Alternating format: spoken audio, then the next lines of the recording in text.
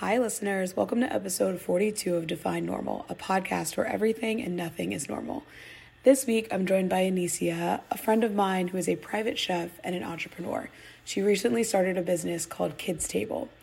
She also shares her journey from working in tech to becoming a private chef and now running a business. Her story is interesting. She talks about her clients, some of which you will recognize, and what it's like to work for some of New York's elite. So enjoy my interview with Anicia.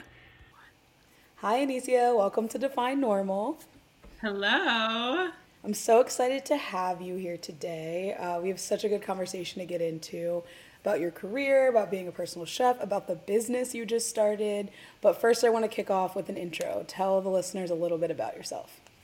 Hello, I'm Anicia, and I am a New York City-based private chef, a nutritionist, and now I just became a founder of a food startup that is centered around kids' food. My first question is, how did you become a private chef? It sounds very corny and cliche, but it almost just fell into my lap.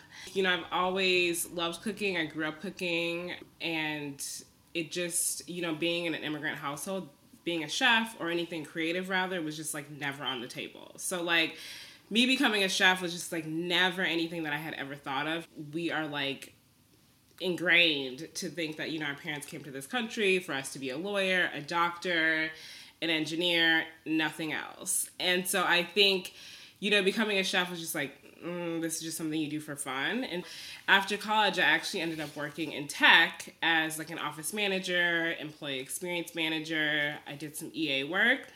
But at the time, the tech industry, this was 2012, 13, 14, the tech industry was very, very, very white bro centric. And, I experienced so much racism, sexism, all the things. And so after a couple of years, I was just this isn't something I want to do. I don't want to do this, but I don't know what I want to do.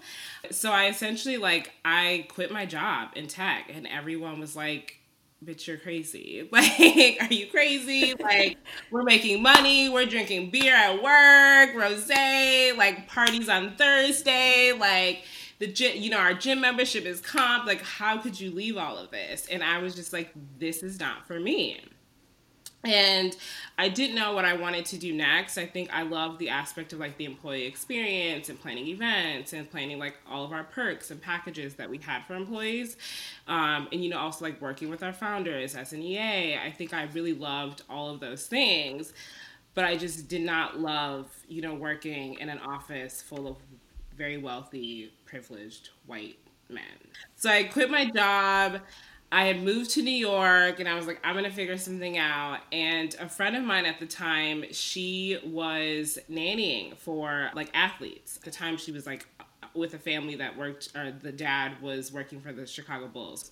And then she moved to another family, and the dad was a player on the Seattle Seahawks. And she was Anicia, why don't you just work for a high-profile family? It's essentially the same thing. You're being an EA, you're planning out their experience. It's very lucrative. You can make money. And I was just what? No.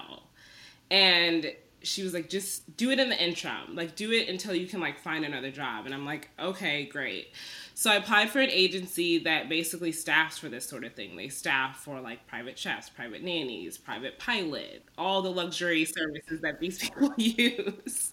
Rich people things. Yes. So I applied for an agency, and they accepted me, and they're all right, great. So they started staffing me on jobs with different families, celebrities, athletes, artists, all the things in several different roles. I think that was kind of the really great thing about me was I had all this experience in the startup world, because when you're in a startup, you're wearing 10 hats at once. So I was able to kind of go into these families' houses and do all sorts of things. And, a lot of the families had private chefs. They had private chefs, they had private nutritionists, they had someone that was organizing their kitchen. And oftentimes, I would help with that. And I remember I worked for this family, this very, very rich artist, Larry Gagason. They often had dinner parties. And so, my job, I was their executive assistant for the family. And so I would work with their chef and their event planner and kind of source things for these dinner parties. paid a full-time salary to do this. So, I would be like at Williams Sonoma, like looking at tablecloths, like, calling ceramicists in Israel to see if they can make Israeli platters, calling different like wineries in Italy to see if they can like ship glasses over for this dinner that we had on Saturday. I would also help the chefs with shopping. And so there were days where I was just like at Italy, like wandering around, like sourcing $100 cheeses Wow. for these parties. And I was like, this could be really fun. Like I could actually like work in this world being a private chef. And then the universe kind of just like worked itself out, and I started getting booked on jobs with families who actually worked in food. And one of the families was like, a dad was like a really big Food Network producer. The other was like Padma Lakshmi. The other was like Gail Simmons, all these really big names in food that I was working for, whether I was like nannying or doing executive assistant work or estate management work. And so I was like even closer to the industry, and I was just like, I guess we're going to do this. We're going to become a private chef, and we're going to like cook for very rich and wealthy people. So I did a little bit of research and saw like what that entailed. I DM'd like some chefs on Instagram, and I was like, I remember I DM'd this chef who was a chef for Floyd Mayweather. And I was like, okay, what is your job? What do you do? How much money do you make? Like, what do I need to do to get started? And he told me everything. And then I had reached out to Sophia Rowe, who's a really good friend of mine now. And she was a private chef for several years before she's now like TV host, reporter, all the things. And she was like, okay, Anicia, let's meet for coffee. And I was like, okay. We meet for coffee. And she tells me, she's like, you're going to apply for this program. You're going to go get this set of knives. And you're going to do it. And I was like, okay, so I ended up going to the Institute of Culinary Education in Battery Park in New York. Did the whole culinary program, interned at a few restaurants, and then essentially I just went back to those agencies that I was already working for, and I was like, hey, I don't nanny anymore, I don't travel with families anymore, I don't run estates, but I am a chef now. And they were like, okay. And they started staffing me on chef jobs, and like the rest is kind of history. Wow. Okay, so much has happened in this time. You moved to New York, you quit the startup, Yes. you nanny, you are basically like an executive assistant to these giant estates. So I have like a million questions just off Yes. of that. Yes. But my first one is, how did it compare to corporate America? Like you like left these bros and you left this like startup space, and now you're working with a different set of people, but they're still wealthy and it's still a different world. So how did the two compare? So it's actually interesting. I think a lot of it is the same, and then a lot of it is so different. And I think it's the same in the aspect of like, these people's homes are essentially a business. There are departments, and there are people who work in these departments. There's HR, there's a biz dev person that's like planning out the next steps in their lives. There's a travel team, there's a finance team where they have like their 3 accountants, and like they have their private equity person, and they have like all these different departments that kind of like work together to make their lives afloat. And so I think it's the same, in corporate America, you work in a specific department, you work with a team of people, you are still measured on performance, you are still measured on, where you're going to grow next within the family. Like, what are you going to do next? How are you going to make their lives like that much more grand? How are you going to solve all these problems? So I think in that sense, it's essentially the same. Interview processes are the same. When you're leaving a family, it's the same. You give your 2-week notice if you respect them. I think, there's some families where you're like, bye, I'm leaving. Like, see ya. I'm out. I'm out. In that aspect, it's the same, but it's very different because you are in a personal setting. So you are in these people's homes. You see your boss, like when they wake up, when they go to sleep, when they are having a high day and a low day. You see them in all aspects of their lives. And I think that's the part you don't see in corporate America. Like, you're not going to see your boss in his underwear having a call. You're not going to see that. And essentially, you're not going to like hide your boss's like mistress, or like you're not going to be booking a hotel for like, him to travel to like do some like strange, sketchy business that's going to bring in millions of dollars to the family. Like, you're not doing that. And so I think that's where it's very different. And then also like the politics and policies and the culture that is set in place in corporate America, you know what you can do, what you can't do, like what's normal. Also, like the protection aspect as an employee. Like in corporate America, you are protected by laws that are put in place. But when you're working for personal, like family or a person, this is their personal lives. Like they make the rules, they make their own little laws. So you're not really protected, and you know, there's no rules, there's no policies in place.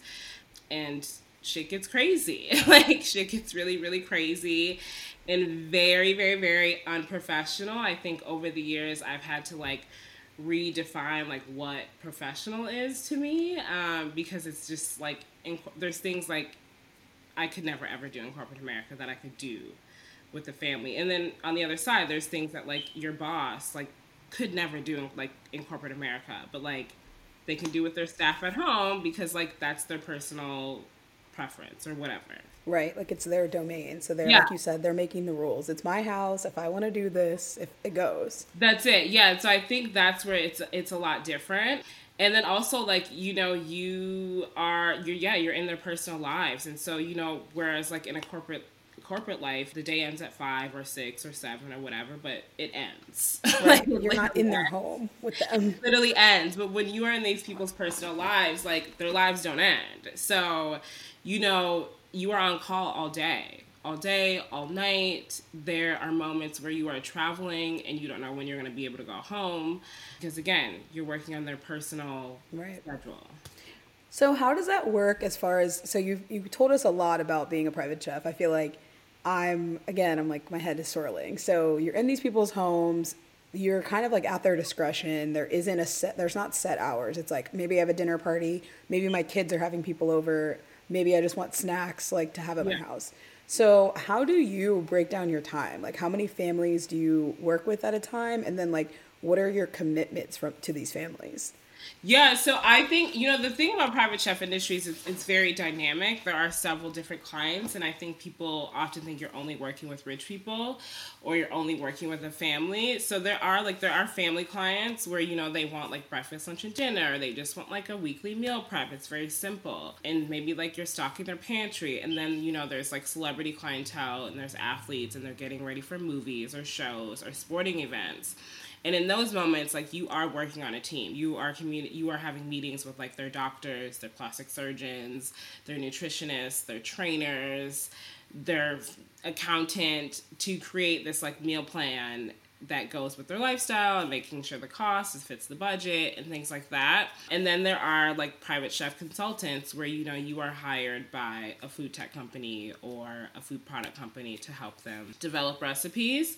So there are like there's very different clientele that you can work with. I work with all of those different clienteles.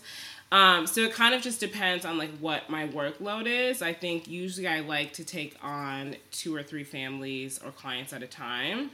And some families, they actually have someone that works full time. So you work 40, 50 hours a week with this one particular family. And then there's some clients where, you know, you just only work with them when they're traveling. Like say they're in New York once a month for a week. That's when you work with them. Or, you know, this past summer I worked with Jared Leto for House of Gucci. So he filmed that for several weeks and I worked with him for several weeks and then he went to LA, never want to see him again. So, you know, there are like jobs like that where like, you know, people are only here for a film, a movie or a show, or maybe they live by coastal. So, you know, you're kind of just working with one-offs. And so I'm really good at managing that. And, you know, if there are moments where it's slow, then I'll pick up a family that is a little bit more demanding where like, you know, say they need someone 3 or 4 days a week and I have the time to do it, I'll do it. Sometimes when you're on a project where it's like a show, like you can't really take anyone else on. So you are kind of just like at this one client's house. So it kind of depends on the time of the year, clientele. I think in the summer for chefs, it's very, very busy because that's when people are on vacations. In New York, the Hamptons is very, very big. You know, like all of your clients go to the Hamptons for the summer. Like that is where you work. And so you're taking clients throughout the summer in the Hamptons, and then maybe you come back in the fall, you get ready for the holidays. So it really changes like throughout the seasons of the year, and then depending on like what clients you are working with.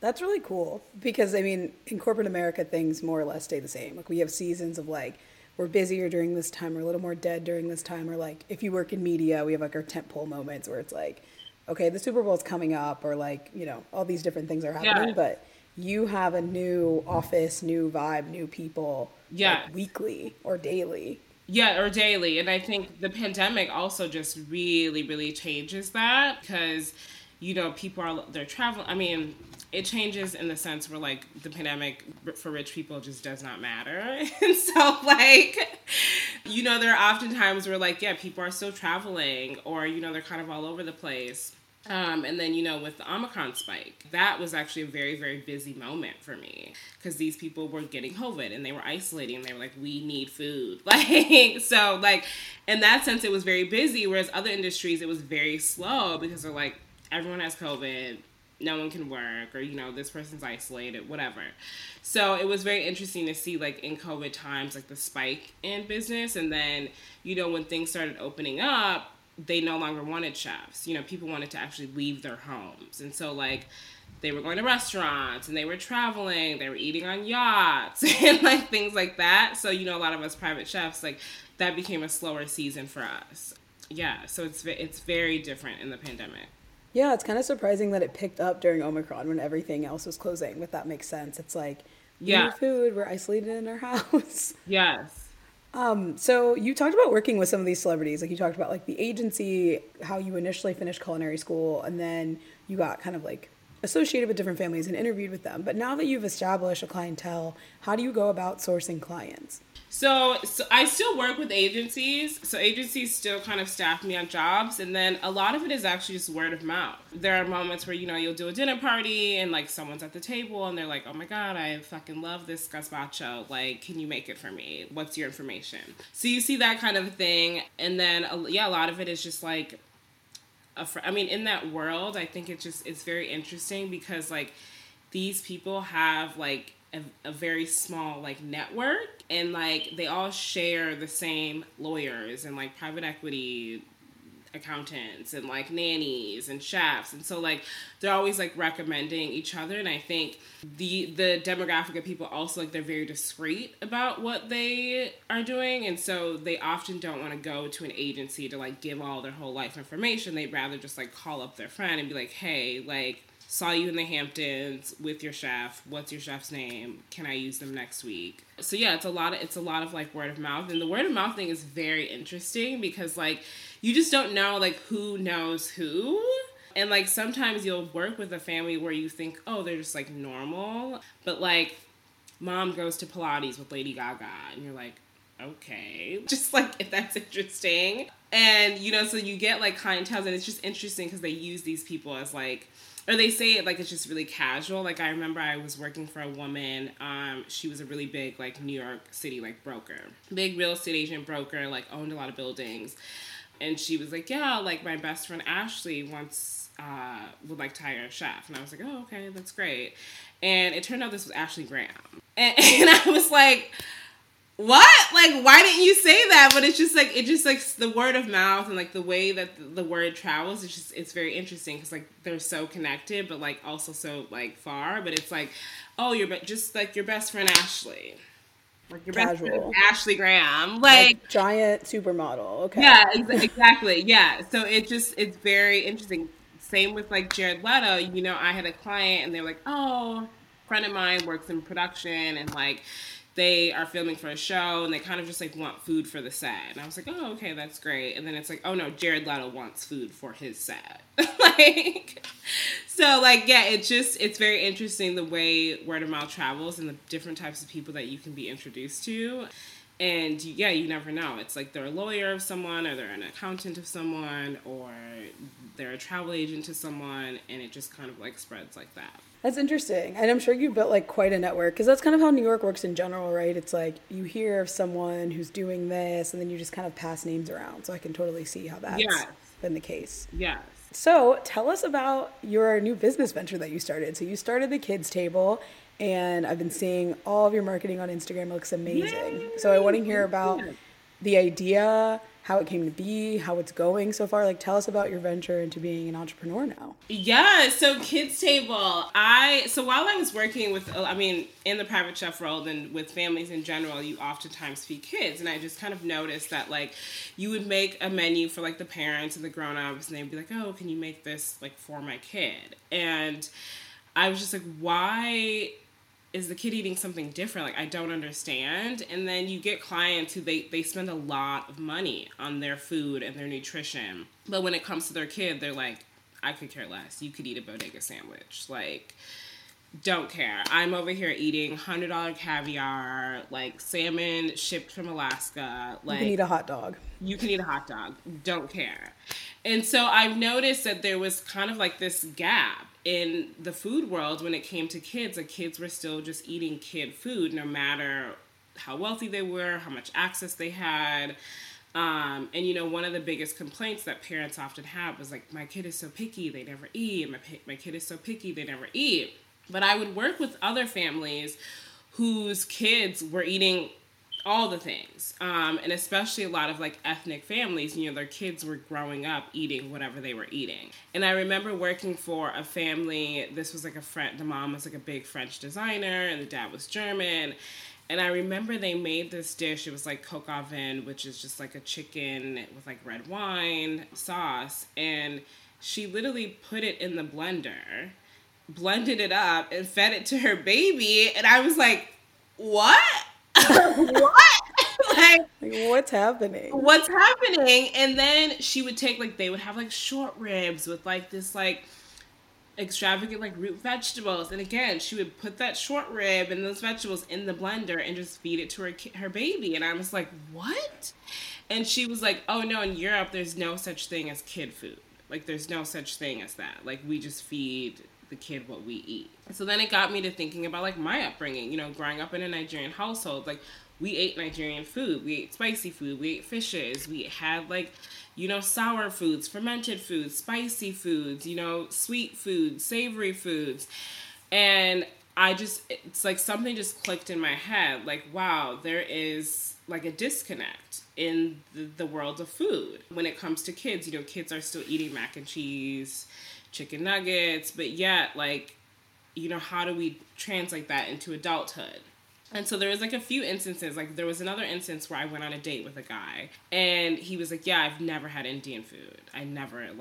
Like 36 years old, was like, I've never eaten this. And I was like, wait, what? Like, what? Like, I'm not understanding. Right, like how? How? And then the pandemic happened.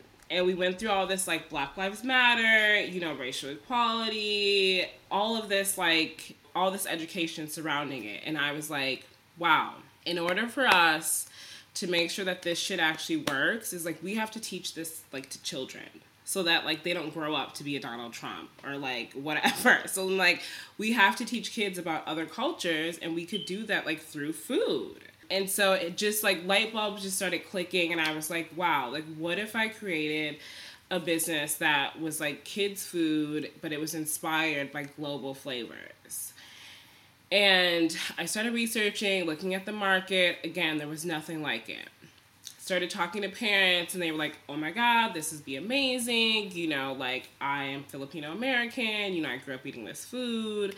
But for some reason, like, you know, people don't want to feed it to their kids. And I was like, this is crazy. So then I talked to a nutritionist, and I was like, why is this? And she was like, it's white supremacy. You know, it's essentially white supremacy. This is why, you know, we are teaching kids that they should be eating beige, bland food. They grow up to think that the world is beige and bland. And she was like, it's not by mistake, Anicia.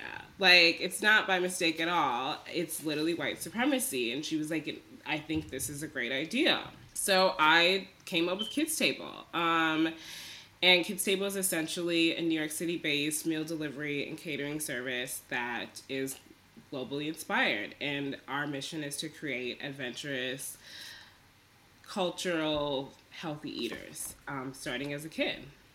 I love that. I think that you made a really good point about how those types of foods, like beige food, especially because both of us grew up in the Midwest, it's like Yeah. the food there, even as someone who spent most of her time in the Midwest, like I was born in Tennessee, but I was raised in Indianapolis and Dayton, Ohio. And like I say this to my parents all the time, the stuff we'd eat at home, because my dad is from New Orleans and he Yeah. like cooks mostly in my house. And so people would come to my house and they would be like, "What are you eating?" Like I would, I would be Yeah. like eating shrimps with the head on at my Yeah. house, or like eating like gumbo or jambalaya, or like Yes. just anything. We don't really eat Midwestern cuisine, like Yes.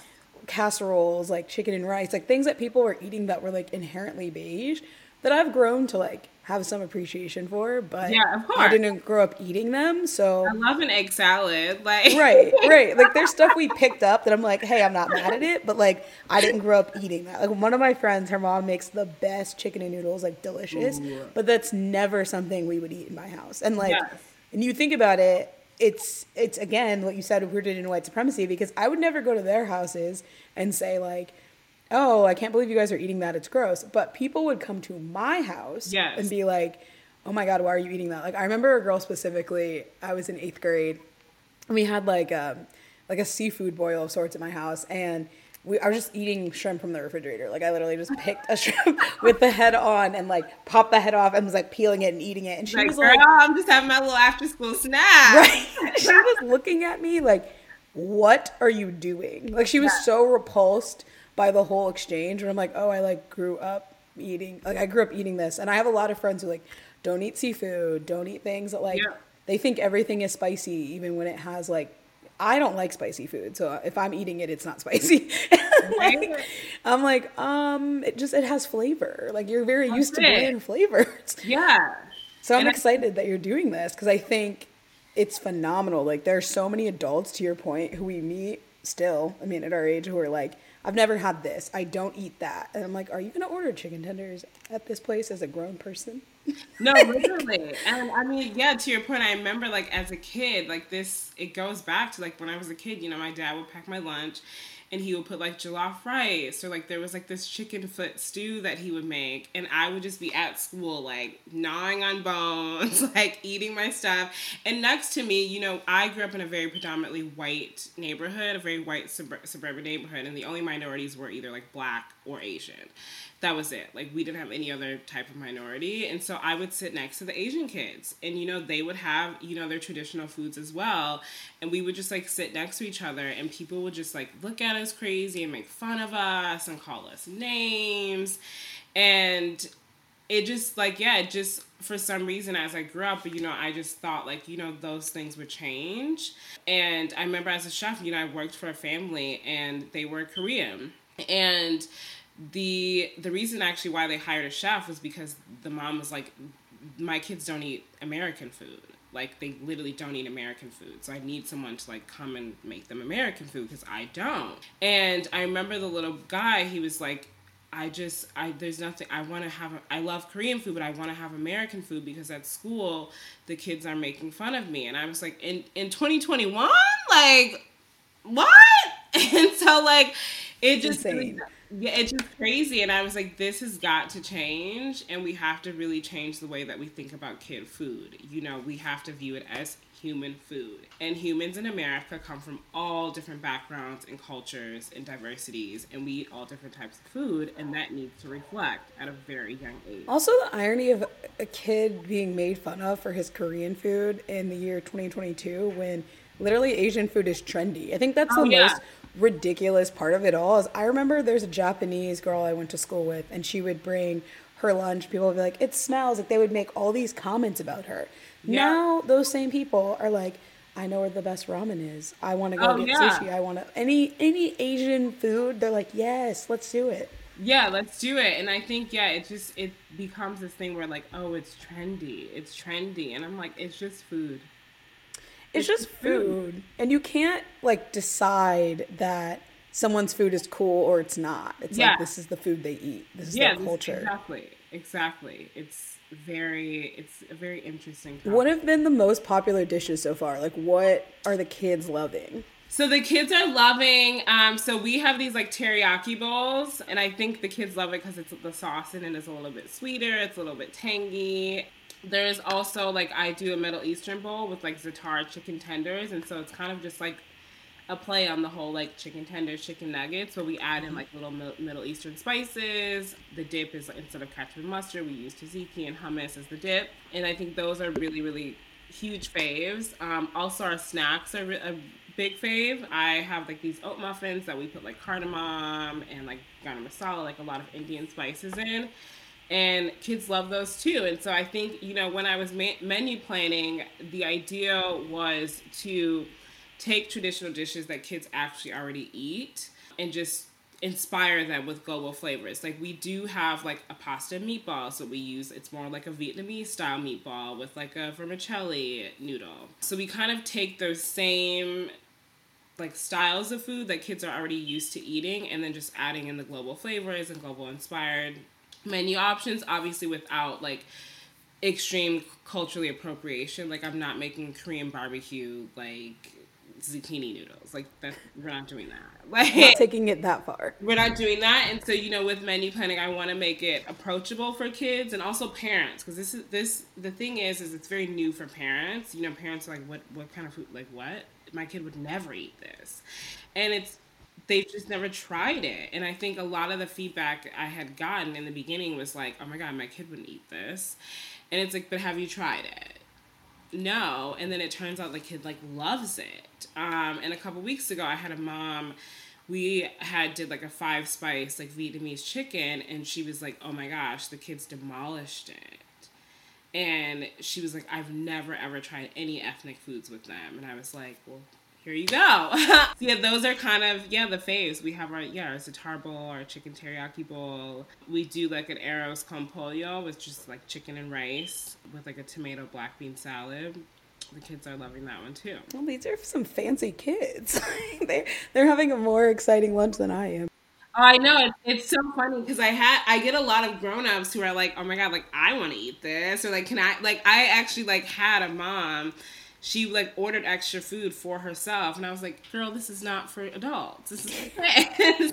But it's sounding tasty. Like I'm like, I want the za'atar.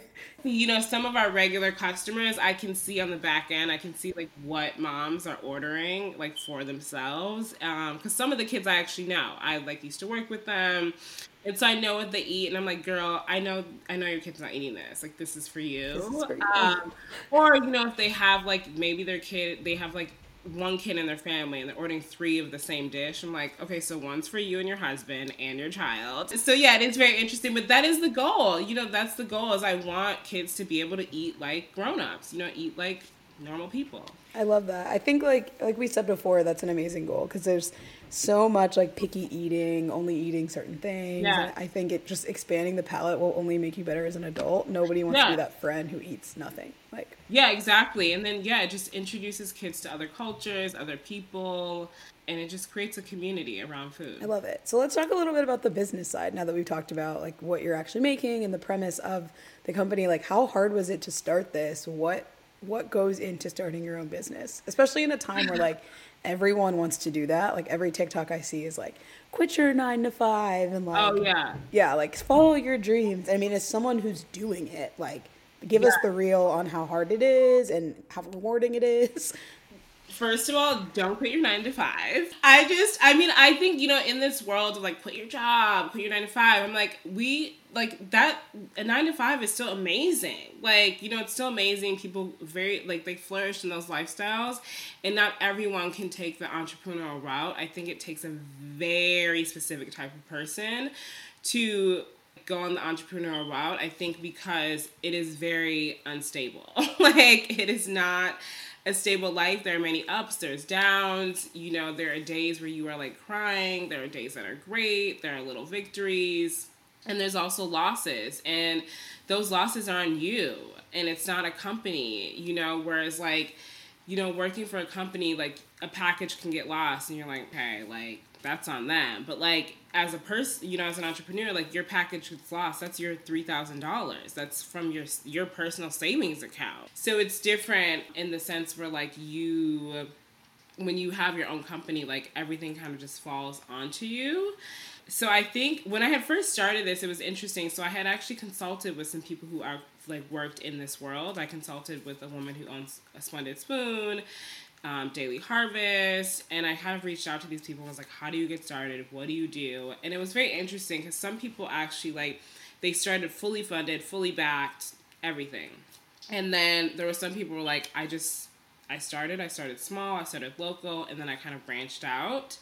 So I knew that, like, one, being a Black woman going into a startup space, like, it would be very, very hard to get funding.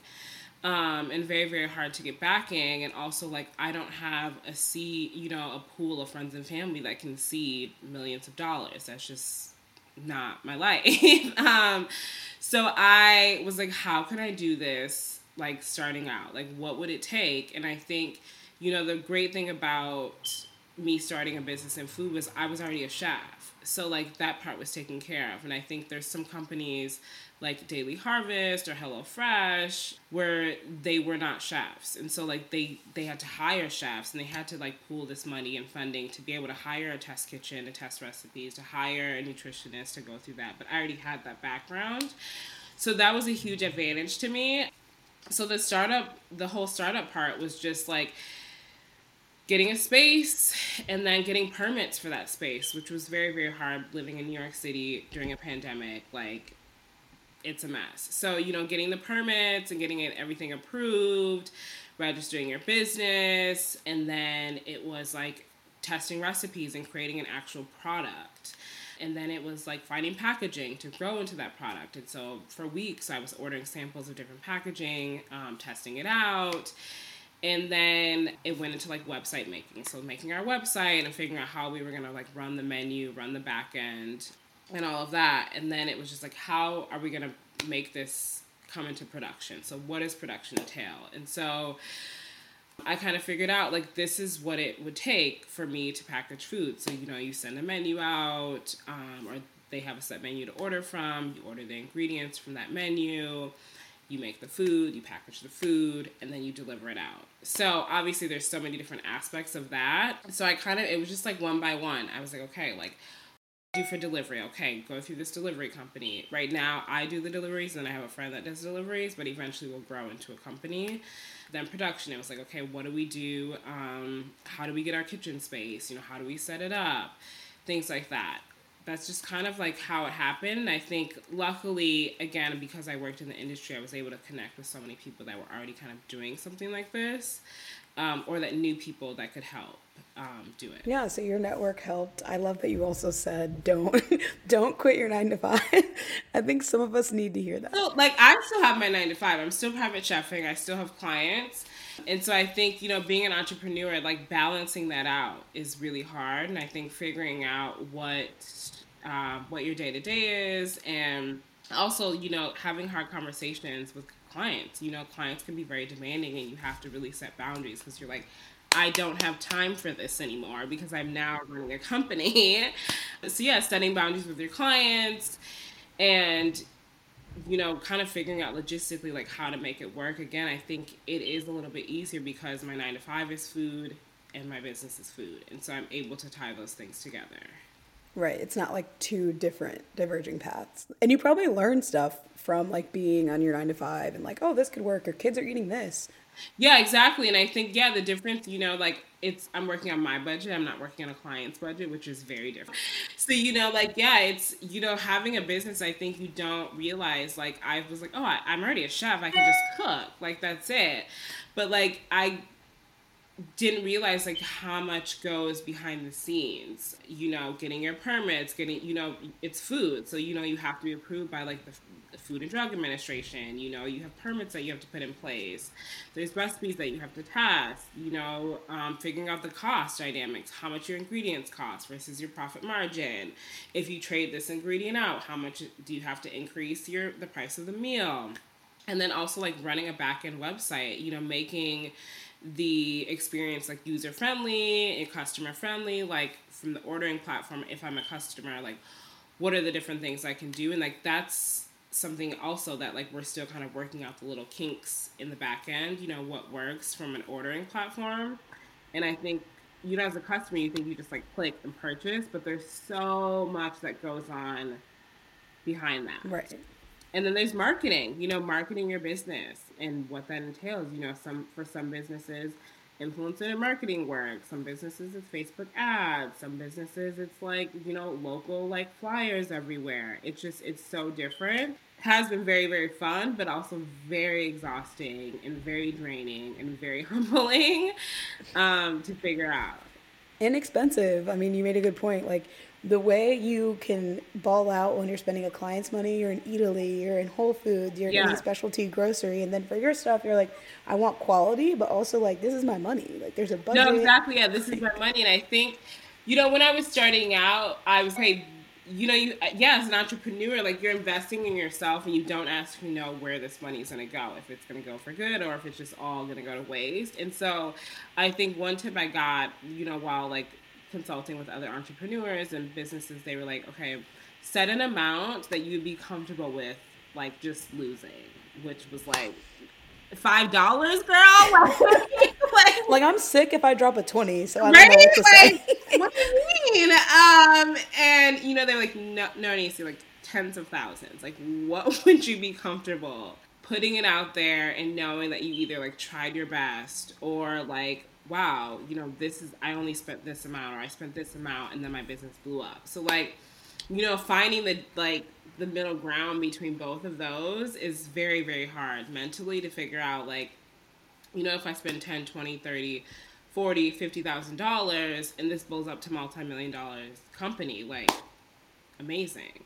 Right, like let's go. Let's go. But like, $50,000 and it goes to nowhere, like, am I okay with that? What made me very comfortable was I was like, this is something I want to do. Like, this is something I want to do, and I can learn from it. I can grow from it. Who knows what can come after that? And I think, what I learned from one, like a podcast I listened to was like, the business you start is not the business that you run. And I think that was like very inspiring and motivating to me because I knew like, okay, I could start this business, but then run something else or pivot somewhere else or like do something else and it could be okay.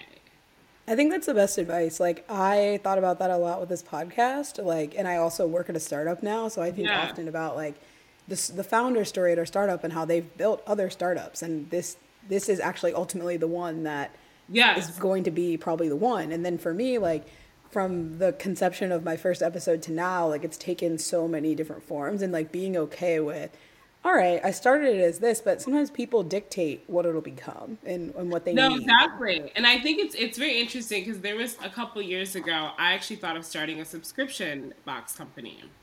And it was like a subscription service, like for women of color, and it would be like hair, beauty, wellness. I thought of this whole thing. And then it ended up like, we ran a Kickstarter for it, didn't do very well. And then I was like, okay, I don't know if this is going to work because there's already so many subscription boxes on the market.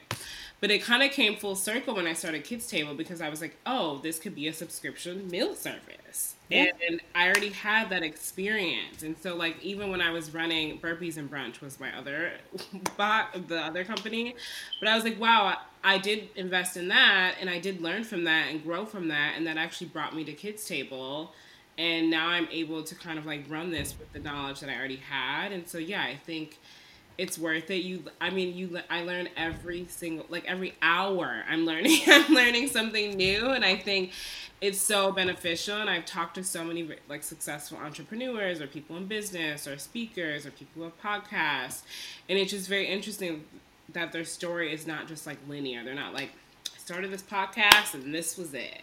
Or I Right. started this business and this was it. It's like, oh no, I started this business and then it failed, and then I consulted here and then that failed, and then I did this and then it failed. Like, so you go through a lot of failures until you find your one thing or like your win. Right, and trying's half the battle. I mean, I think that the willingness to try and fail and talk about it will eventually lead you to the path, because I think so many people are discouraged by it not working the first time, then they quit.